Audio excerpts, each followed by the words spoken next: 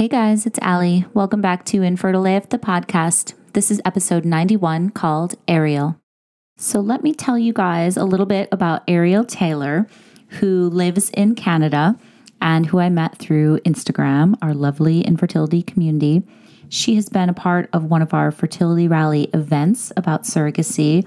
She is currently documenting her fourth surrogacy journey, and she is a huge advocate for assisted reproduction awareness and surrogacy education. She's also super cool and fun to talk to. So I'm going to leave it at that. I don't want to give too much away. Without further ado, this is Ariel's infertility story.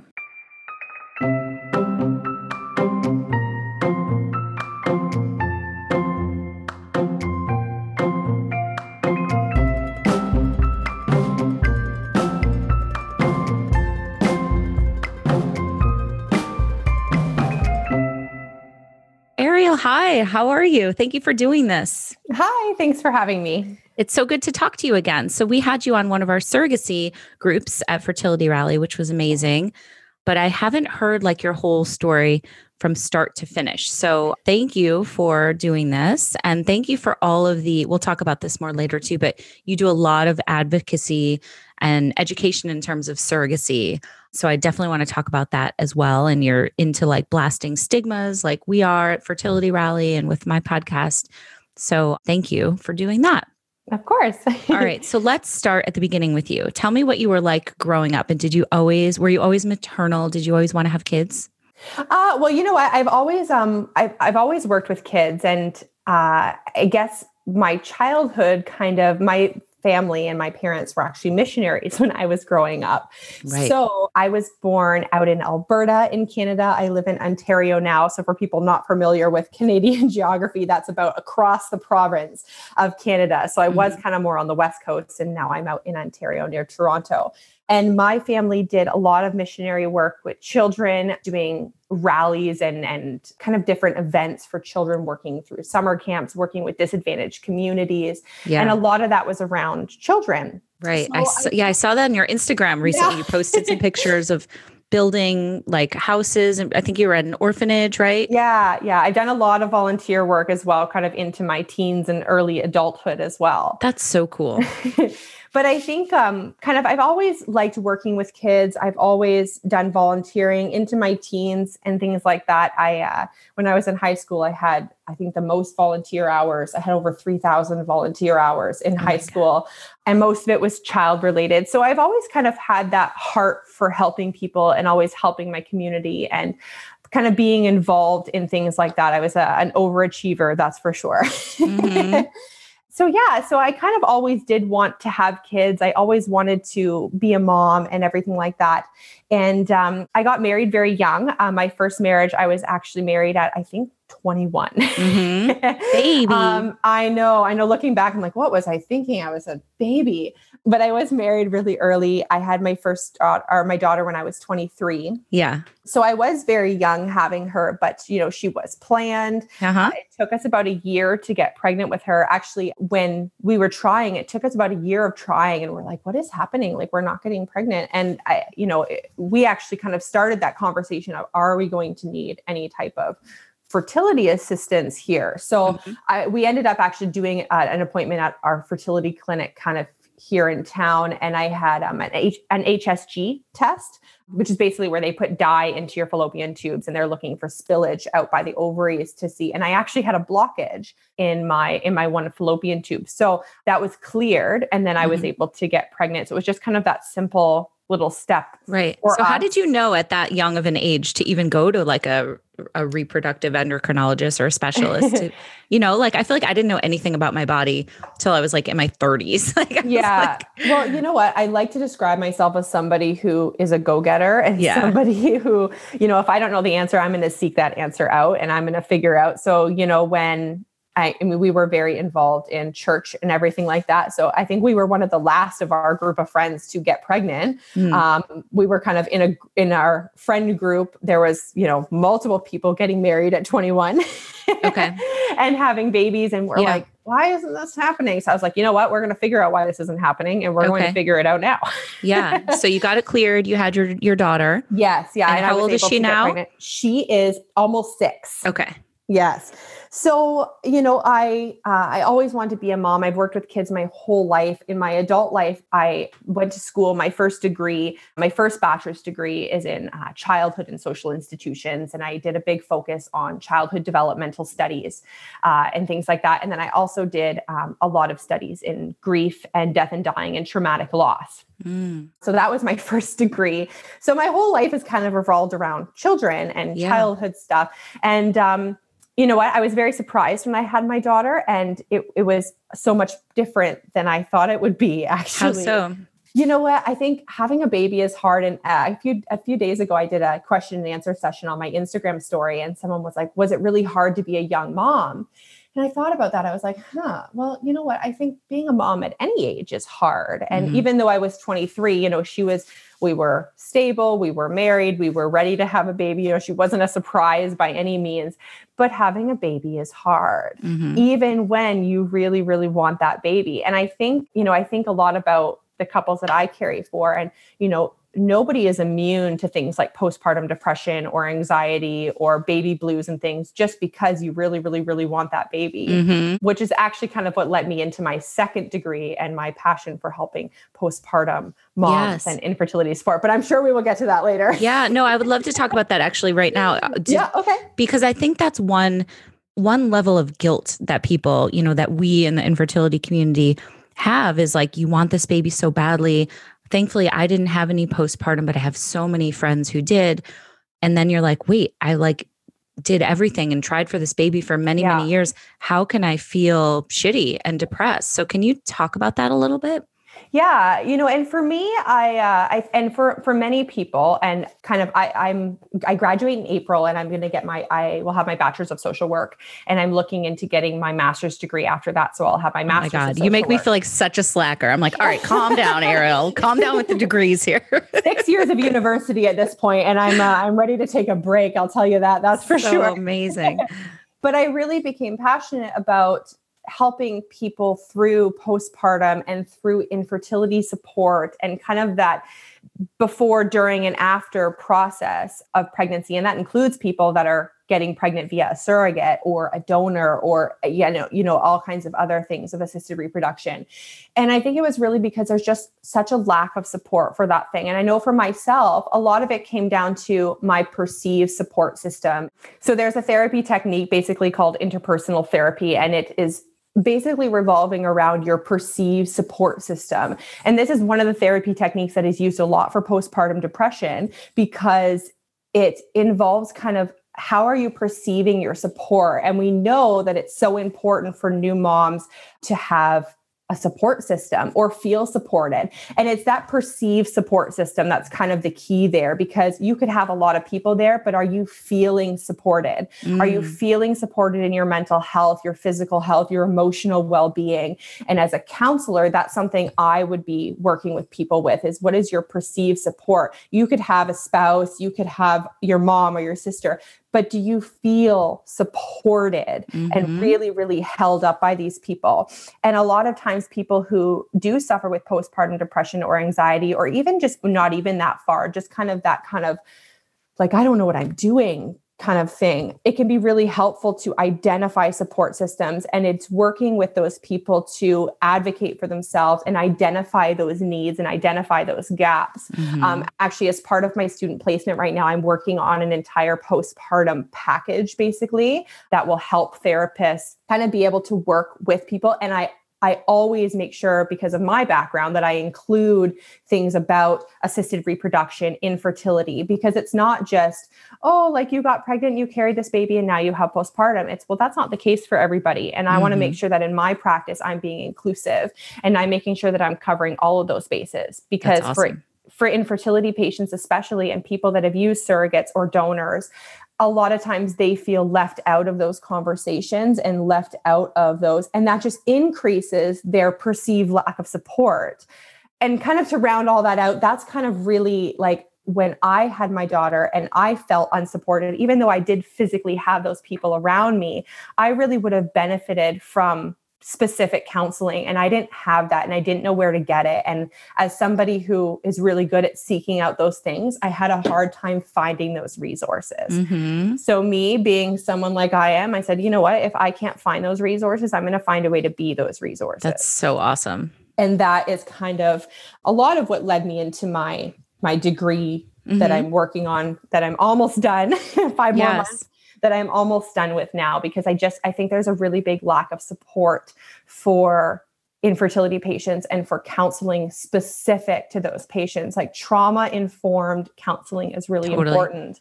And there's so many places that offer counseling and offer resources for pregnant moms and during pregnancy, but an infertility patient is not going to want to go somewhere with a bunch of pregnant women. Totally. And I love that you use the word trauma. You know, we've talked about that before on my show, and you know, at Fertility Rally Live, we had a whole breakout session about it, because infertility is trauma.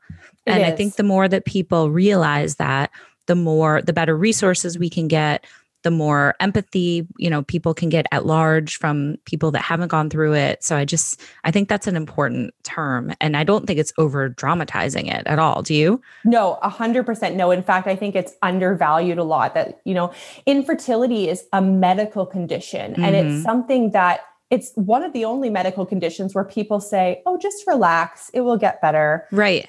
Just, have you tried putting your legs up after you have sex? And it's like, can you imagine? That's going to help my low ovarian reserve, but thank you. Right. Could you imagine if, you know, somebody says that with cancer or something? Of like, course, just or relax. diabetes. Don't worry, just relax. Your pancreas will start working. Like, you know, like we don't do that to any other medical condition. Yeah. And there are resources for all these other conditions, but for some reason, infertility is just seen as a personal issue that somebody goes through, and it's not. And it needs to be treated so much differently than it is. Thank you for saying that. So, okay, let's go back to your story. So you've got your beautiful daughter, and then what happened in your personal life, and when did you decide that you wanted to go down the surrogacy route?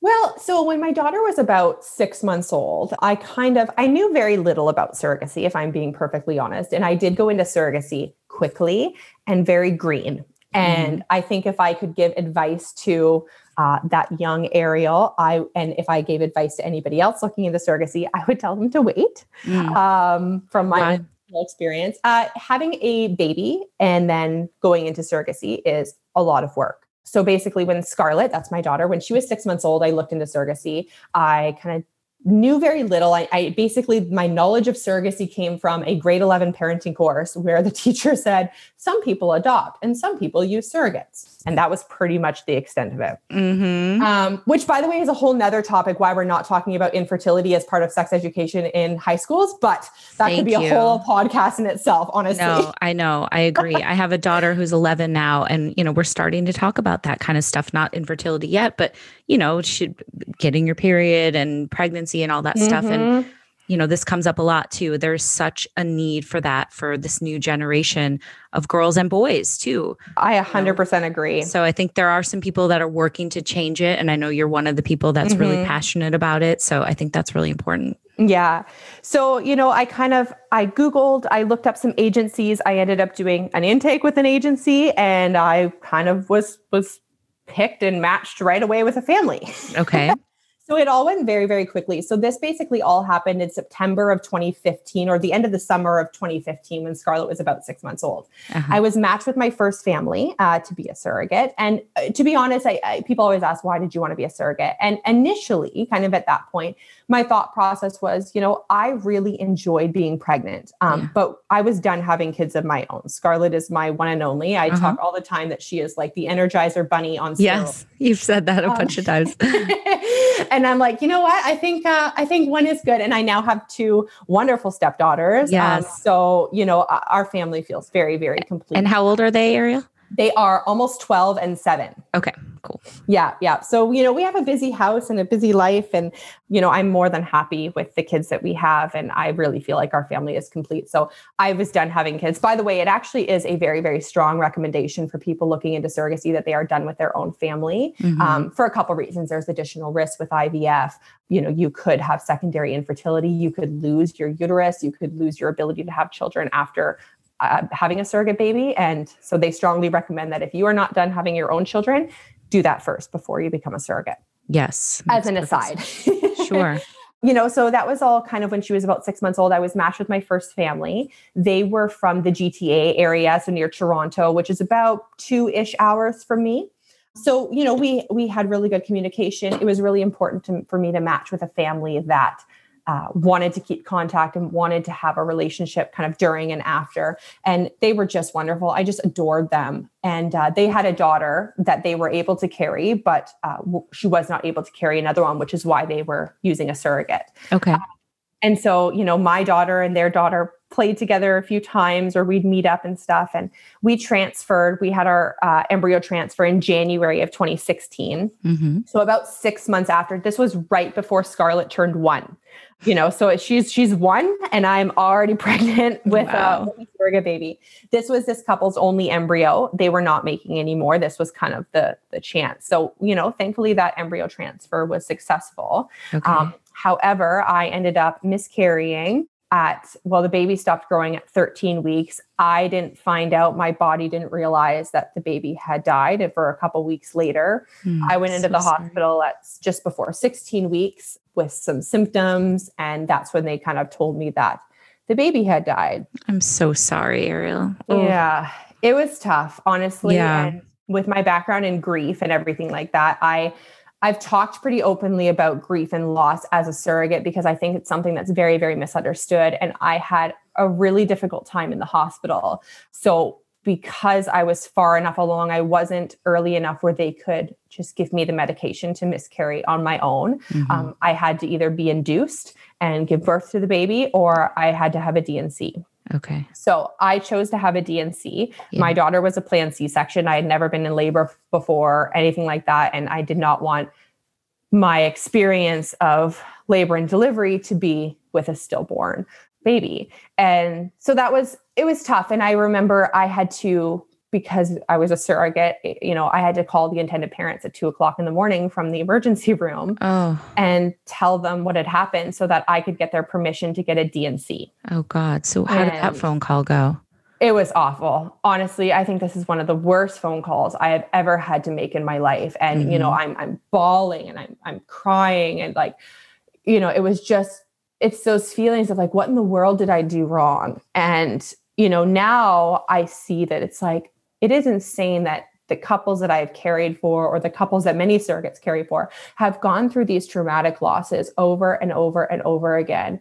And I went through it once and was devastated. And I feel like my empathy for these families and parents and people that have gone through these miscarriages just got so much stronger after I experienced it myself. And I feel like I just got like a taste of it, because I wasn't grieving the loss of my family. I wasn't grieving the loss of the child that I wanted because I was a surrogate. However, I was close to this family and I cared about this family. And, we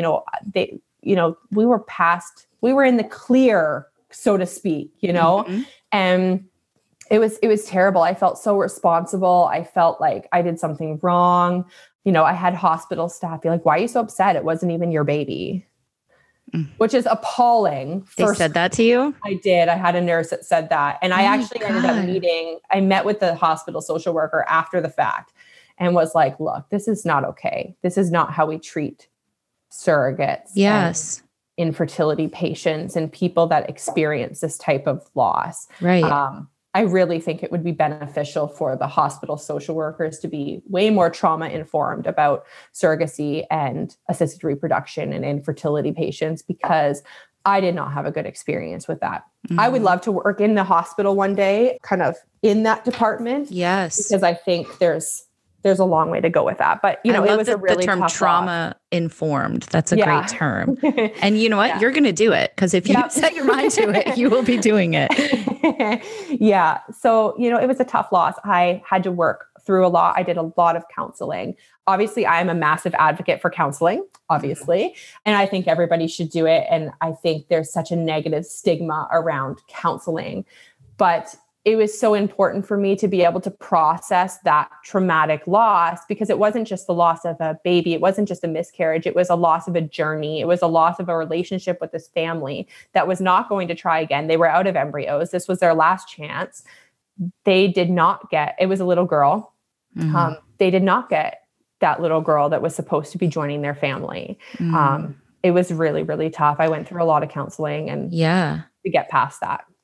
Did they say like what had happened? I know there's sometimes it's just, it wasn't a healthy embryo or chromosomally. And that was basically the conclusion. This embryo was tested. It was a tested genetically normal embryo, but you know, it was nothing that my body did. It was nothing that I did. It was nothing like that, but you know, it could be that the embryo just wasn't strong enough to survive after I stopped meds. You know, I stopped meds at 12 and a half weeks and she stopped growing at 13 and 1. So, you know, was the baby strong enough to support itself? Was the placenta strong enough? You know, it was kind of more of an inconclusive, but it was nothing that I specifically Of course not. But I think it's a human thing to have that guilt, right? Like you said, like, what did I do wrong? And I'm so sorry I couldn't do this for you. And you know, there's a lot of emotions there. So I'm so glad you got the counseling that you needed and that you're advocating for that now for others. Yeah. And I think that's so important. And there is such a negative stigma about going to counseling. And I do think it's getting a lot better because I just think it's so important for everybody to have that safe space to process emotions.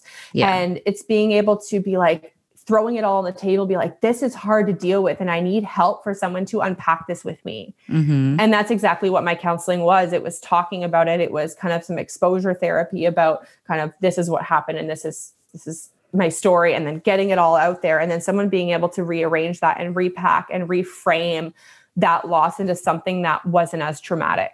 Yes. I love reframing. We've been talking about that so much in our fertility rally support groups. Reframing is such a great way to go through infertility. Reframing, you know, like your focus on one thing, and just, we could go on and on, but I love that. Oh yeah.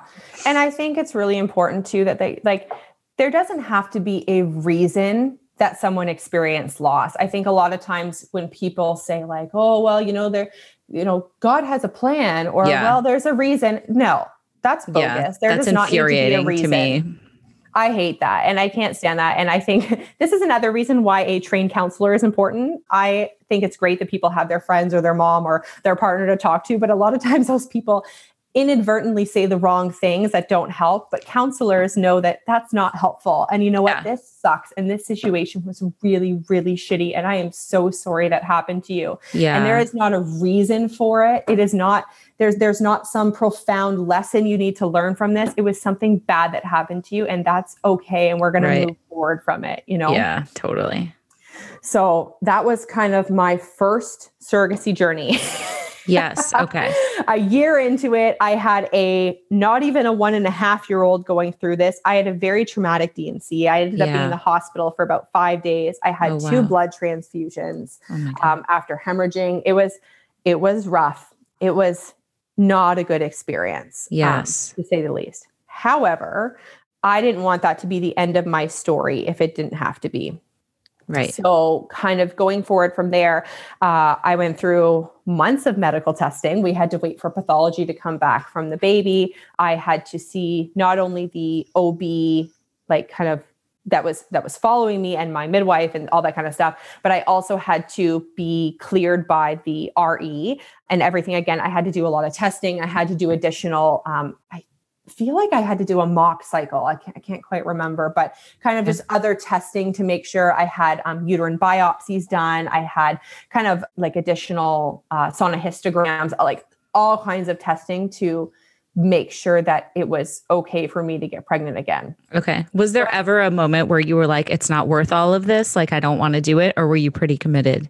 There was definitely a portion of me that was like, oh my gosh, what if this happens again? But I was like, yeah, but you know what? What if it doesn't? Mm-hmm. And I love that. That came to a lot of the reframe. And I think, you know what? There are a lot of intended parents, and the reason I want to do this is to help people that have gone through this. And you know what? If this was something that was a fluke, you know, it obviously wasn't my body that had done anything wrong. And as long as it was safe, of course, right? I was actually cleared by 2 different REs, as well as my own OB and my family doctor, who is a OB. Like it was quite the process. But after determining it was safe, that's when I kind of looked to rematch with my second family. And they also live kind of in the GTA area near Toronto. So that they're pretty close, within 2 hours. So I was matched with them. And we did 2 transfers. The first one was like a very, very early chemical. My beta kind of got up to 23 and then went down from there. So it was a very, very early chemical. And then we transferred again in January of 2017. So this is now a full year after that initial first transfer with the miscarriage. So that's kind of the time frame. And so when people talk about like, how long does it take to have a surrogate? How long, if you want to be a surrogate, how long does it take to get pregnant? It was like, well, it could take a month or it could take 2 years. Like, yeah, completely. Really, there's no guideline necessarily. Right. But we transferred in January of 2017 and that was successful. I had their son in the end of the summer of 2017. It was a little boy. My gosh. And that was, I actually was able to have a successful VBAC with that pregnancy. Oh, wow. So that was very special because the parents got to be there. They were right there for the delivery. They got to cut the cord. They got to watch him be born. Yeah. It was this a same-sex couple, right? No, this was it wasn't. Sorry. This is a heterosexual couple. Okay. I did pray for a same-sex couple after. Okay. We'll talk. Okay. Yeah. So, it was just, and this is a woman, like I connected with her right away. Like I think the first time we talked, it was like a 3-hour long conversation and I adore her. And the baby I'm carrying right now is actually a sibling for that baby that I carried. Oh my gosh. So we are, rematched and I adore them. I really do. I think they're just a wonderful couple in this. Can you tell me about that birth and like, well, first of all, backing up a little bit, when you found out that you were pregnant and then the pregnancy was going well, was that just a huge sense of relief? It was. I will be honest though, and I still get so nervous right around that 16-week mark, even this current pregnancy, and I'm like, oh, I hate the 16-week hurdle. And, like I booked an extra midwife appointment and be like, can you just make sure it's still alive? Totally. I think it's awful. Yeah, that's so common. I think any pregnancy after loss is, you never, can fully relax. Oh, never. Honestly, I don't think I relax until the baby's like physically born. Right. Exactly. Because we'll get to this point, but you said you're 19 weeks right now? Yes. Okay. Yeah. Okay. So all right. So past that 16-week, like past it. Yeah. That like deep breath kind of thing. Yes. So tell me about the VBAC and having that son for this couple. It was, not only was it kind of like a little bit of a healing experience for me to be able to give birth as a surrogate, have a VBAC.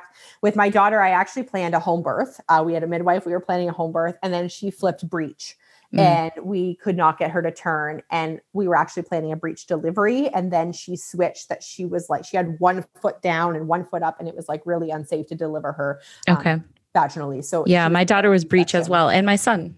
Oh yeah. So it was not fun to have a C-section because I was planning such a different birth. So being able to have a VBAC and being able to do that was kind of a healing experience for me. And it was really important too, because I'm like, the parents got to be there. They got to watch their son be born. And I think that's such like an amazing thing for people using a surrogate to be as involved as possible in everything, because it is hard to, have someone else carrying your baby. I remember there's so many learning experiences I kind of went through as a surrogate. And I think when I first joined and I first wanted to be a surrogate, I had all these like expectations that, oh, I'm so great, I'm going to be a surrogate. And I was like, oh my God, like I'd look back at myself now and I'm like, what in the world was I even thinking? Like, calm down, Ariel. Like you're like, just chill. Cause my mindset has just changed so much. Right. And like, I remember when my intended mom, when we did our embryo transfer, and I was excited because I'm like, embryo transfer, cool. But then I realized that like, this is hard for her. And then I remember her saying like, this is the moment when I realized that I can't carry my own baby and I have to give up the fact that I can't have my own baby. And holy crap, it just like, it was gut wrenching because I was like, oh, and how guilty did I feel for like being so like excited and happy and being like, this is hard for somebody else. And I think there's that level of respect that I have now for intended parents and a level of empathy and kind of just holding space for them, which I think is really important that I have now as an experienced surrogate. Right. So the birth was just, it was so great. They were there. They got to watch him be born. They got to cut the cord. We have the whole thing on video. So cool. She got to do skin to skin right away. And I remember just watching her hold him. And we have it on video. So like, I still like, I just love it. Like, they put the baby on her chest and she kind of like snuggled him up, and like just her face just like broke. And it was just like, it was like the years of infertility and the 8 IVF transfers that they did, and the multiple surgeries she had, and multiple egg retrievals. And all of this has led up to this moment where she is physically holding her baby. He's here. She has that baby that she's been trying to bring earthside for a very long time. And it was just, I felt so accomplished, and I felt so happy, and I felt vindicated maybe a little bit for, I felt like, yes. And when people ask me now, why do surrogacy? That's why. That is why I do this. It's as much as I do like helping people, it's when you really deeply see somebody have a baby after infertility, there's nothing that can like compare to that moment. Right. Absolutely. I by no means think that I'm like some superhero surrogate, but I'm happy that I could be a part of their story, a part of something that brought their baby here. And I mean, I do think it is heroic though. I mean, it's the most selfless act. And, I hope people hearing this, you might inspire somebody to do it, because it's just, there's so many that are needed in the world. And I think that there is, the making it more normal and, blasting the stigmas, like we said, is only going to help. So yeah, absolutely. That's like the biggest thing, right? There's a lot of misconceptions about surrogacy and why people do it and what the women are like that do it. And let's document that so people know that, hey, I'm just normal. I'm a regular mom, I have a good job. I'm educated, like this is just something I like to do. Right. Let's talk about that. Tell me about the misperceptions and, the myths, blasting myths. Yeah. So probably the biggest one is that people think surrogates get paid like hundreds of thousands of dollars to be surrogates. That is not the case. So I'm in Canada. So our laws are a little bit different than the States. In the States, there's some variation between states. Some states are surrogate friendly, some are not. Some allow compensation, some do not. In Canada, surrogates cannot be paid. We cannot be compensated. We are reimbursed for pregnancy expenses. Right. So obviously there is some money involved. I know that American surrogates and people in that community don't like it when surrogates are like, we do this because we're just amazing people and we don't get paid. And it's like, okay, well, of course you're not getting paid, but there's a lot of things that are covered for us during the pregnancy. So in Canada, we can be reimbursed for things like our extra groceries, our kilometers to and from the clinic. So my clinic was, 2 hours one way. So that could be a whole day off work. So that's lost wages, that's childcare, that's kilometers, that's meals while we're traveling. Once pregnant, it's things like maternity clothes, things like, if you need a breast pump or pregnancy pillows or kind of additional things for the pregnancy. There's like a number of things that we are allowed to be reimbursed for. Typically for a first-time surrogate, that amount is capped at about $20,000 to $25,000 for the entire pregnancy. Okay. So that's very different than in the States where kind of, I think average compensation is anywhere between 30 to 50, depending on where you live. Okay. So that is even less than kind of the lower amount of compensation that is allowed in the States. Okay. Yep. Got it. And you have to submit receipts for every single one of those things. You have to sign a declaration of your expenses that, yes, these are legitimate pregnancy expenses. Right. You have to keep track of every single dollar. And so are you working with an agency? Right now, I'm actually not working with an agency. Okay. I have in the past, and I recommend them for anyone who is a first-time surrogate or first-time intended parent. Basically, the reason that I'm not working with one now is because it's a sibling journey. We already knew each other. Sure. We kind of used the same lawyers. We did everything the same. So there wasn't a need to kind of pay the agency to be the middleman there because we had already kind of done this once before. Totally makes sense. I do recommend agencies, though, for people that are new. Yeah. Okay. That makes perfect sense. Yeah. Okay. So you're submitting all your expenses. What are some of the other misconceptions? I think there are some very weird ones. And this is it just goes to show that people know absolutely nothing about surrogacy in the general community. I will get messages on my Instagram from people that say how appalling it is that my partner lets me have sex with someone else's husband to have a baby. Oh, I'm not even kidding. And I was like, that's not how surrogacy works. Right. Do you respond to those people or is it just they're not even worth your time because they're so ignorant? I like to think that I am somebody that is very kind and very open yes, to people. you are. And gracious.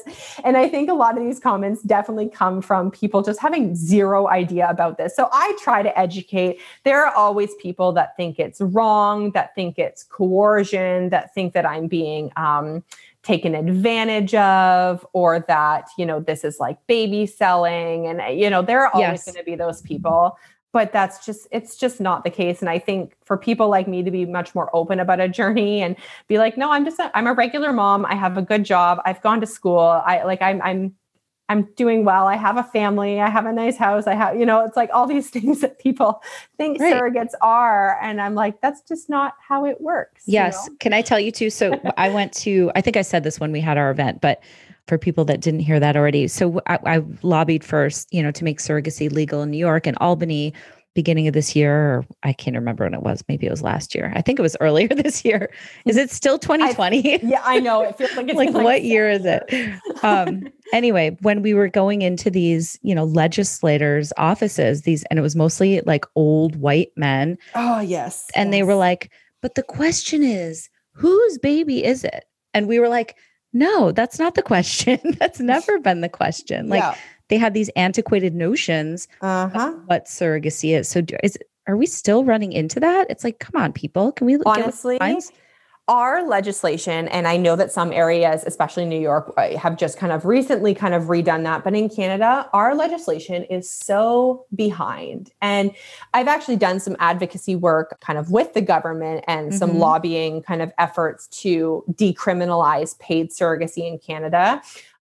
People ask me all the time, well, if you could be paid, would you? I was like, well, yeah, right. I don't think it makes me any less of a surrogate or any less of a good person because it's easier for me to just let's say 30,000, right? Let's say, it doesn't need to be astronomical, but that way I don't have to submit receipts for every single pregnancy expense. And again, these old white men in legislation aren't going to be telling me what is and isn't a pregnancy expense. Right.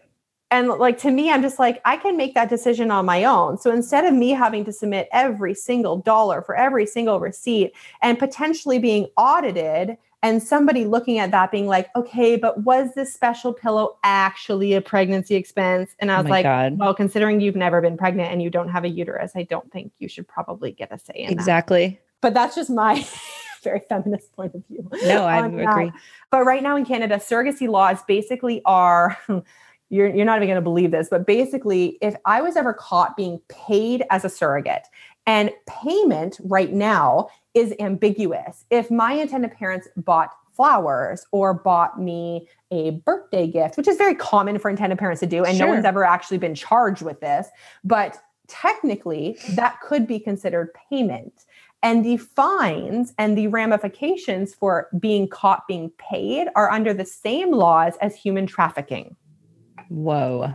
Yep. Tell me about it. So messed up. Our legislation is so far behind, and I think it is so important to decriminalize paid surrogacy. I think surrogacy, making it reimbursement only and making it it almost makes it seem sneaky. And I don't think that's okay. I think, surrogacy is hard work. Okay, this puts a lot of work on my body, a lot of strain on my family sometimes. It's not just about reimbursing the surrogate for the specific prenatal vitamins she had to get and the pregnancy pillow, and she needed maternity clothes, and she needed Gravol because she can't keep any food down. It's not about just that. It's that, hey, my family took 2 years out of our life. We couldn't go on vacation for 2 years because you can't go to a Zika zone. Sure. We put our life on hold, or if I was on bed rest, I know surrogates that have been on hospital bed rest from 28 weeks until birth. Yeah. That's on the family. You're putting your health at risk and your family at risk. Exactly. Too. And I don't think it's unreasonable to be paid or compensated for that time, because I think as well as my expenses are worthwhile, I think my time and my effort and my commitment to this process is also worth something. Mm-hmm. And those are just my feelings. I'm not sure. I obviously don't speak for every single Canadian surrogate or anything like that. But I do think there is a place to decriminalize paid surrogacy in Canada. I agree with you. And thank you for saying that. Yeah. So that's my feelings on our political climate. Totally. And if anybody's going to get it done, it's you, Ariel. Yeah. I love that you're leading the charge. Be the face of surrogacy. Completely. Yes. Okay. So you have this gorgeous boy. Mm-hmm. And then what? So I loved the process. I had such a good experience in the postpartum period. I felt honestly wonderful. I felt so accomplished. I felt like my body was capable. I really felt good about the whole thing and solidified the whole reason I wanted to do this. And I wanted to do it again. Mm-hmm. Mm-hmm. So I matched pretty quickly with two dads, or two potential dads from San Diego. And, I just like fell in love with them. Mark and Kevin are just like two of like the greatest guys. Like they are just incredible. And they are in fact dads now. So I think they are just like, I think they are wonderful. And that experience with a gay couple was actually very, very different than with a heterosexual couple, because there wasn't the intertwined grief and loss associated with not being able to carry their own baby, because that wasn't an option in the first place. Completely. Yes. And and that was actually something that was very, very different, because there wasn't the same kind of emotional ties where it would be for, someone who identifies as a woman not being able to carry. Mm-hmm. So I think that's like a very important distinction. And that journey was, honestly, it was a lot of fun. And like, I went down to visit them. So we actually matched like very quickly after I gave birth. Again, this is something that I would recommend people do wait a little bit longer. Mm-hmm. It was kind of like, oh, we have this other couple. Do you want to match? And I was like, okay. Did you have were you with your partner at the time? Like, did you have any buck back from him, like being like, whoa, like you're going to do this again? He's honestly like so supportive. He is like, honestly, Brandon is my biggest cheerleader. I think, he always, I really want to do like an interview with him one time, because I just think it would be so great for people to see like what a supportive partner is like in this process. He is just my biggest cheerleader for everything. He's somebody who, what a good guy. I know. He's like, you know what, you want to go to school? We're going to make that happen, because your career is important and I support you in everything you do. And he's really seen how I've been able to grow and kind of turn kind of just being a surrogate into something that is really, this has become a career for me. This is not surrogacy. Surrogacy has not become a career, but my passion for infertility and for counseling and for all the things that surrogacy represents has really become a career goal for me. And being able to service this community and advocacy work, and my Instagram page, which started a year ago of me just kind of documenting a pregnancy for my friends and family, turned into kind of this community of almost 10,000 people that are like, wow, really great. And I'm like, you know what? If I have this platform, I am going to use it. Good. So everybody needs to follow you. It's at Carried with Love, right? Yeah, carried.with.love. Carried.with.love. Okay. Yeah. And I've just kind of, I really try to, not only document kind of the pregnancy, but also kind of, I do question and answers. Yes. I talk about the importance of having lawyers for surrogacy. And then I also share a little bit about my family and my life, and here's who I am. And, I think it's just kind of important for people to see this is really what surrogacy is about and really how it works. So, Brandon's just been so supportive of kind of everything that I've wanted to do. And he's just like we'll talk about Ari, who is Mark and Kevin's little boy that I had. Yes. At that birth, he was just like, oh my gosh, he could be a male doula. I swear. Yes. You wrote that on your IG. I was like, honestly, amazing. That's awesome. Okay. So you have Ari, and then, okay. Yeah. So with Mark and Kevin, I flew down to meet them in December of 2017. So right around Christmas time, we went to Disneyland at Christmas time, which was probably the best thing I've ever done. I've never been to Disney before, like never. And we went at Christmas, and I'm not kidding. It was the most magical thing I've ever experienced in my life. Yeah.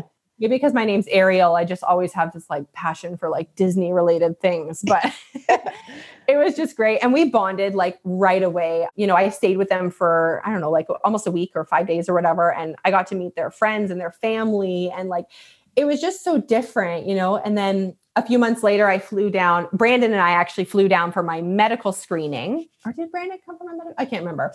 Went down for medical screening because I had to do everything at their fertility clinic in San Diego. That all went well. And then Brandon and I flew down for transfer. We actually stayed with them for about a week over the transfer kind of time. And it was just so great. We all got along so well. It was just like staying with old friends, Well, I think it speaks to the bond that intended parents and surrogates have, and how Definitely. important that is, and how it's such a wonderful relationship too. So it's, again, that makes me question when anybody's like, well, whose baby is it? And what if she wants to keep the baby? And it's like, no, get with the times. That's not how it happens. Like, yeah, like I don't want your baby, but thank you for that vote of confidence. Exactly.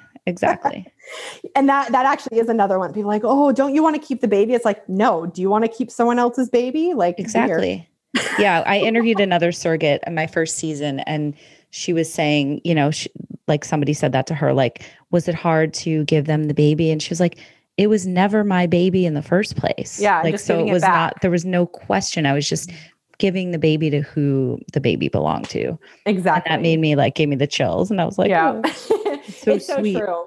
So like our first transfer was successful. I had a really good pregnancy. I did have a lot of prodromal labor, which basically is feels like real labor, but it doesn't actually do anything. So that I've never heard that word before. Yeah. It's kind of like Braxton Hicks, but they're it feels like labor, but they don't dilate you. I had no idea what it was until I was like, these are not Braxton Hicks. I feel like I'm in labor. And then they'd be like, no, you are having regular contractions, but they're not dilating you. So, okay. It was a couple trips to the hospital near the end there. So, but is never necessarily a concern. It's just, I had an irritable uterus that pregnancy. Okay.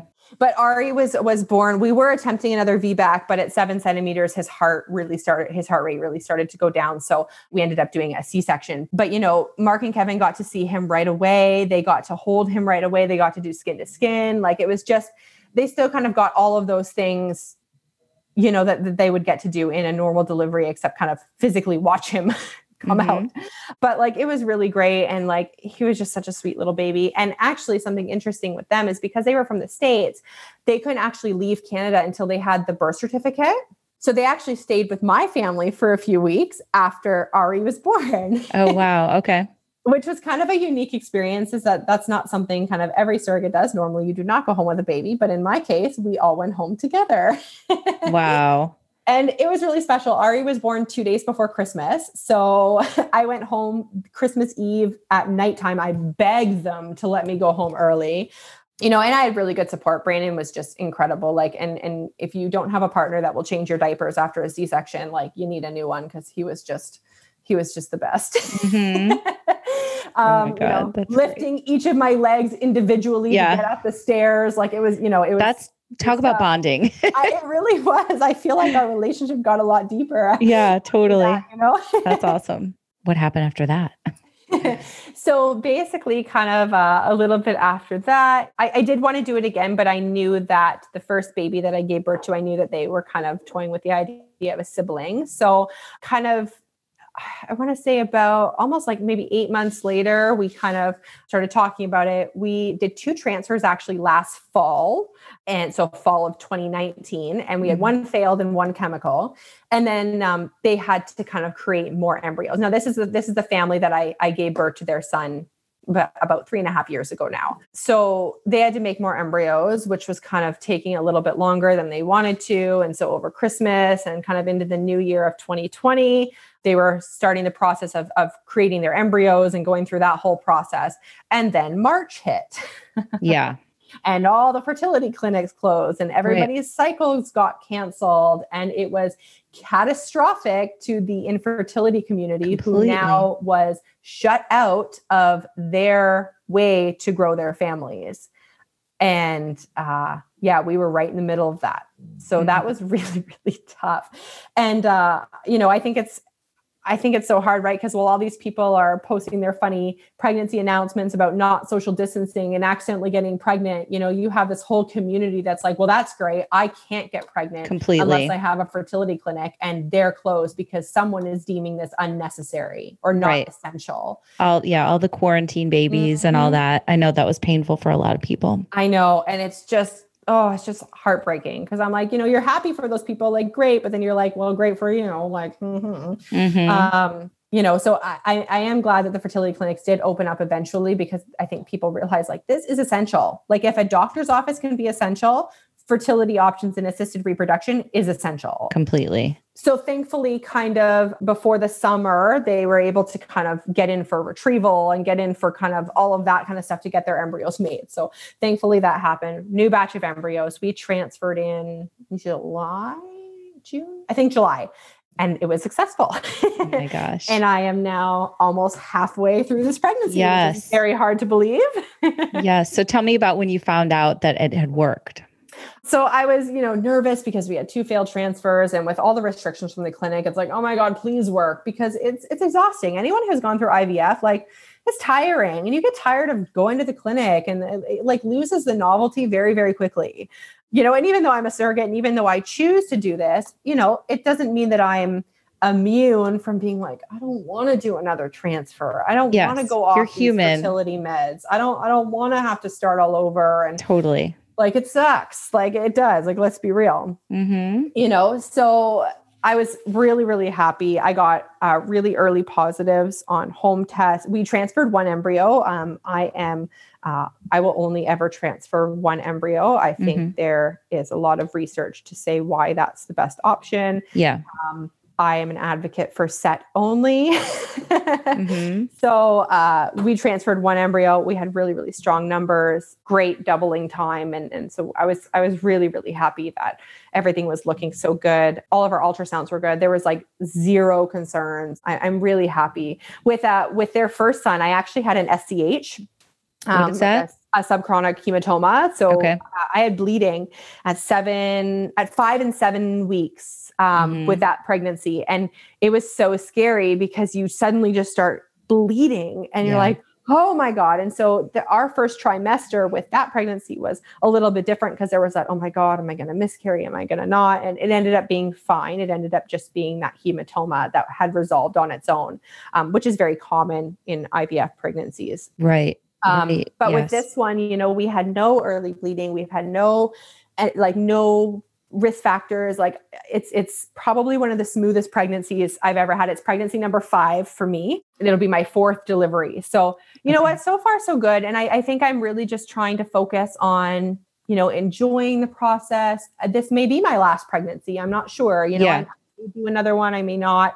So I'm really just trying to, focus on enjoying the process and enjoying this pregnancy and kind of manifesting that things are going to be okay. And that this is going well. And I have a midwife this time, and we are planning to try for a VBAC. We're going to be doing a trial of labor in the hospital. So it'll be safe, and we'll be kind of on standby in case anything goes wrong, but we will be doing like a trial of labor. So it would be really great to be able to have another VBAC. So the parents kind of be there. Obviously with COVID, we're not kind of sure exactly how things are going to happen. You kind of have to take it as it comes. As of now, they're only allowing 1 support person into the room. So that will be Brandon, just because I kind of need him he's my male doula. Right. And he'll be the one to get me through birth, and then kind of the plan is that mom will be in the waiting room. And as soon as that baby is born, like, that's now a patient and he gets a support person. Yes. So we are hoping, we're hoping the hospital makes an exception and allows mom in for at least the pushing, just so that she can be there. If not, like, the second he is out, mom will be allowed in. So, So it's a boy? Yes, we do know it's a boy. Oh, sweet little guy. I know. So my God. I'm just really thankful for everything I've been able to do. And I did an interview actually with CBC Radio just the other day, and she was asking, she's like, well, pregnancy is so hard on your body. Like, how do you deal with that? And I was like, honestly, what pregnancy does to my body is the least of my concern. And I think as a society, women are told that, your bodies get ruined after you have a baby. And I in no way see that my body has been ruined. I've been really lucky that, I haven't had any like major body changes. I haven't gained or lost massive amounts of weight or anything like that. But like, do I have stretch marks? Yes. Do I have like some loose skin? Sure. But I look at that at being like, that is something I had because I am able to carry a baby. And how many people in the world and how many women in the world would just love to be able to have those physical markers of being able to carry their own baby. And, honestly, what my body feels like or what my body looks like doing surrogacy is like really the least of my concern, honestly, in the grand scheme of what it all means for somebody, you know?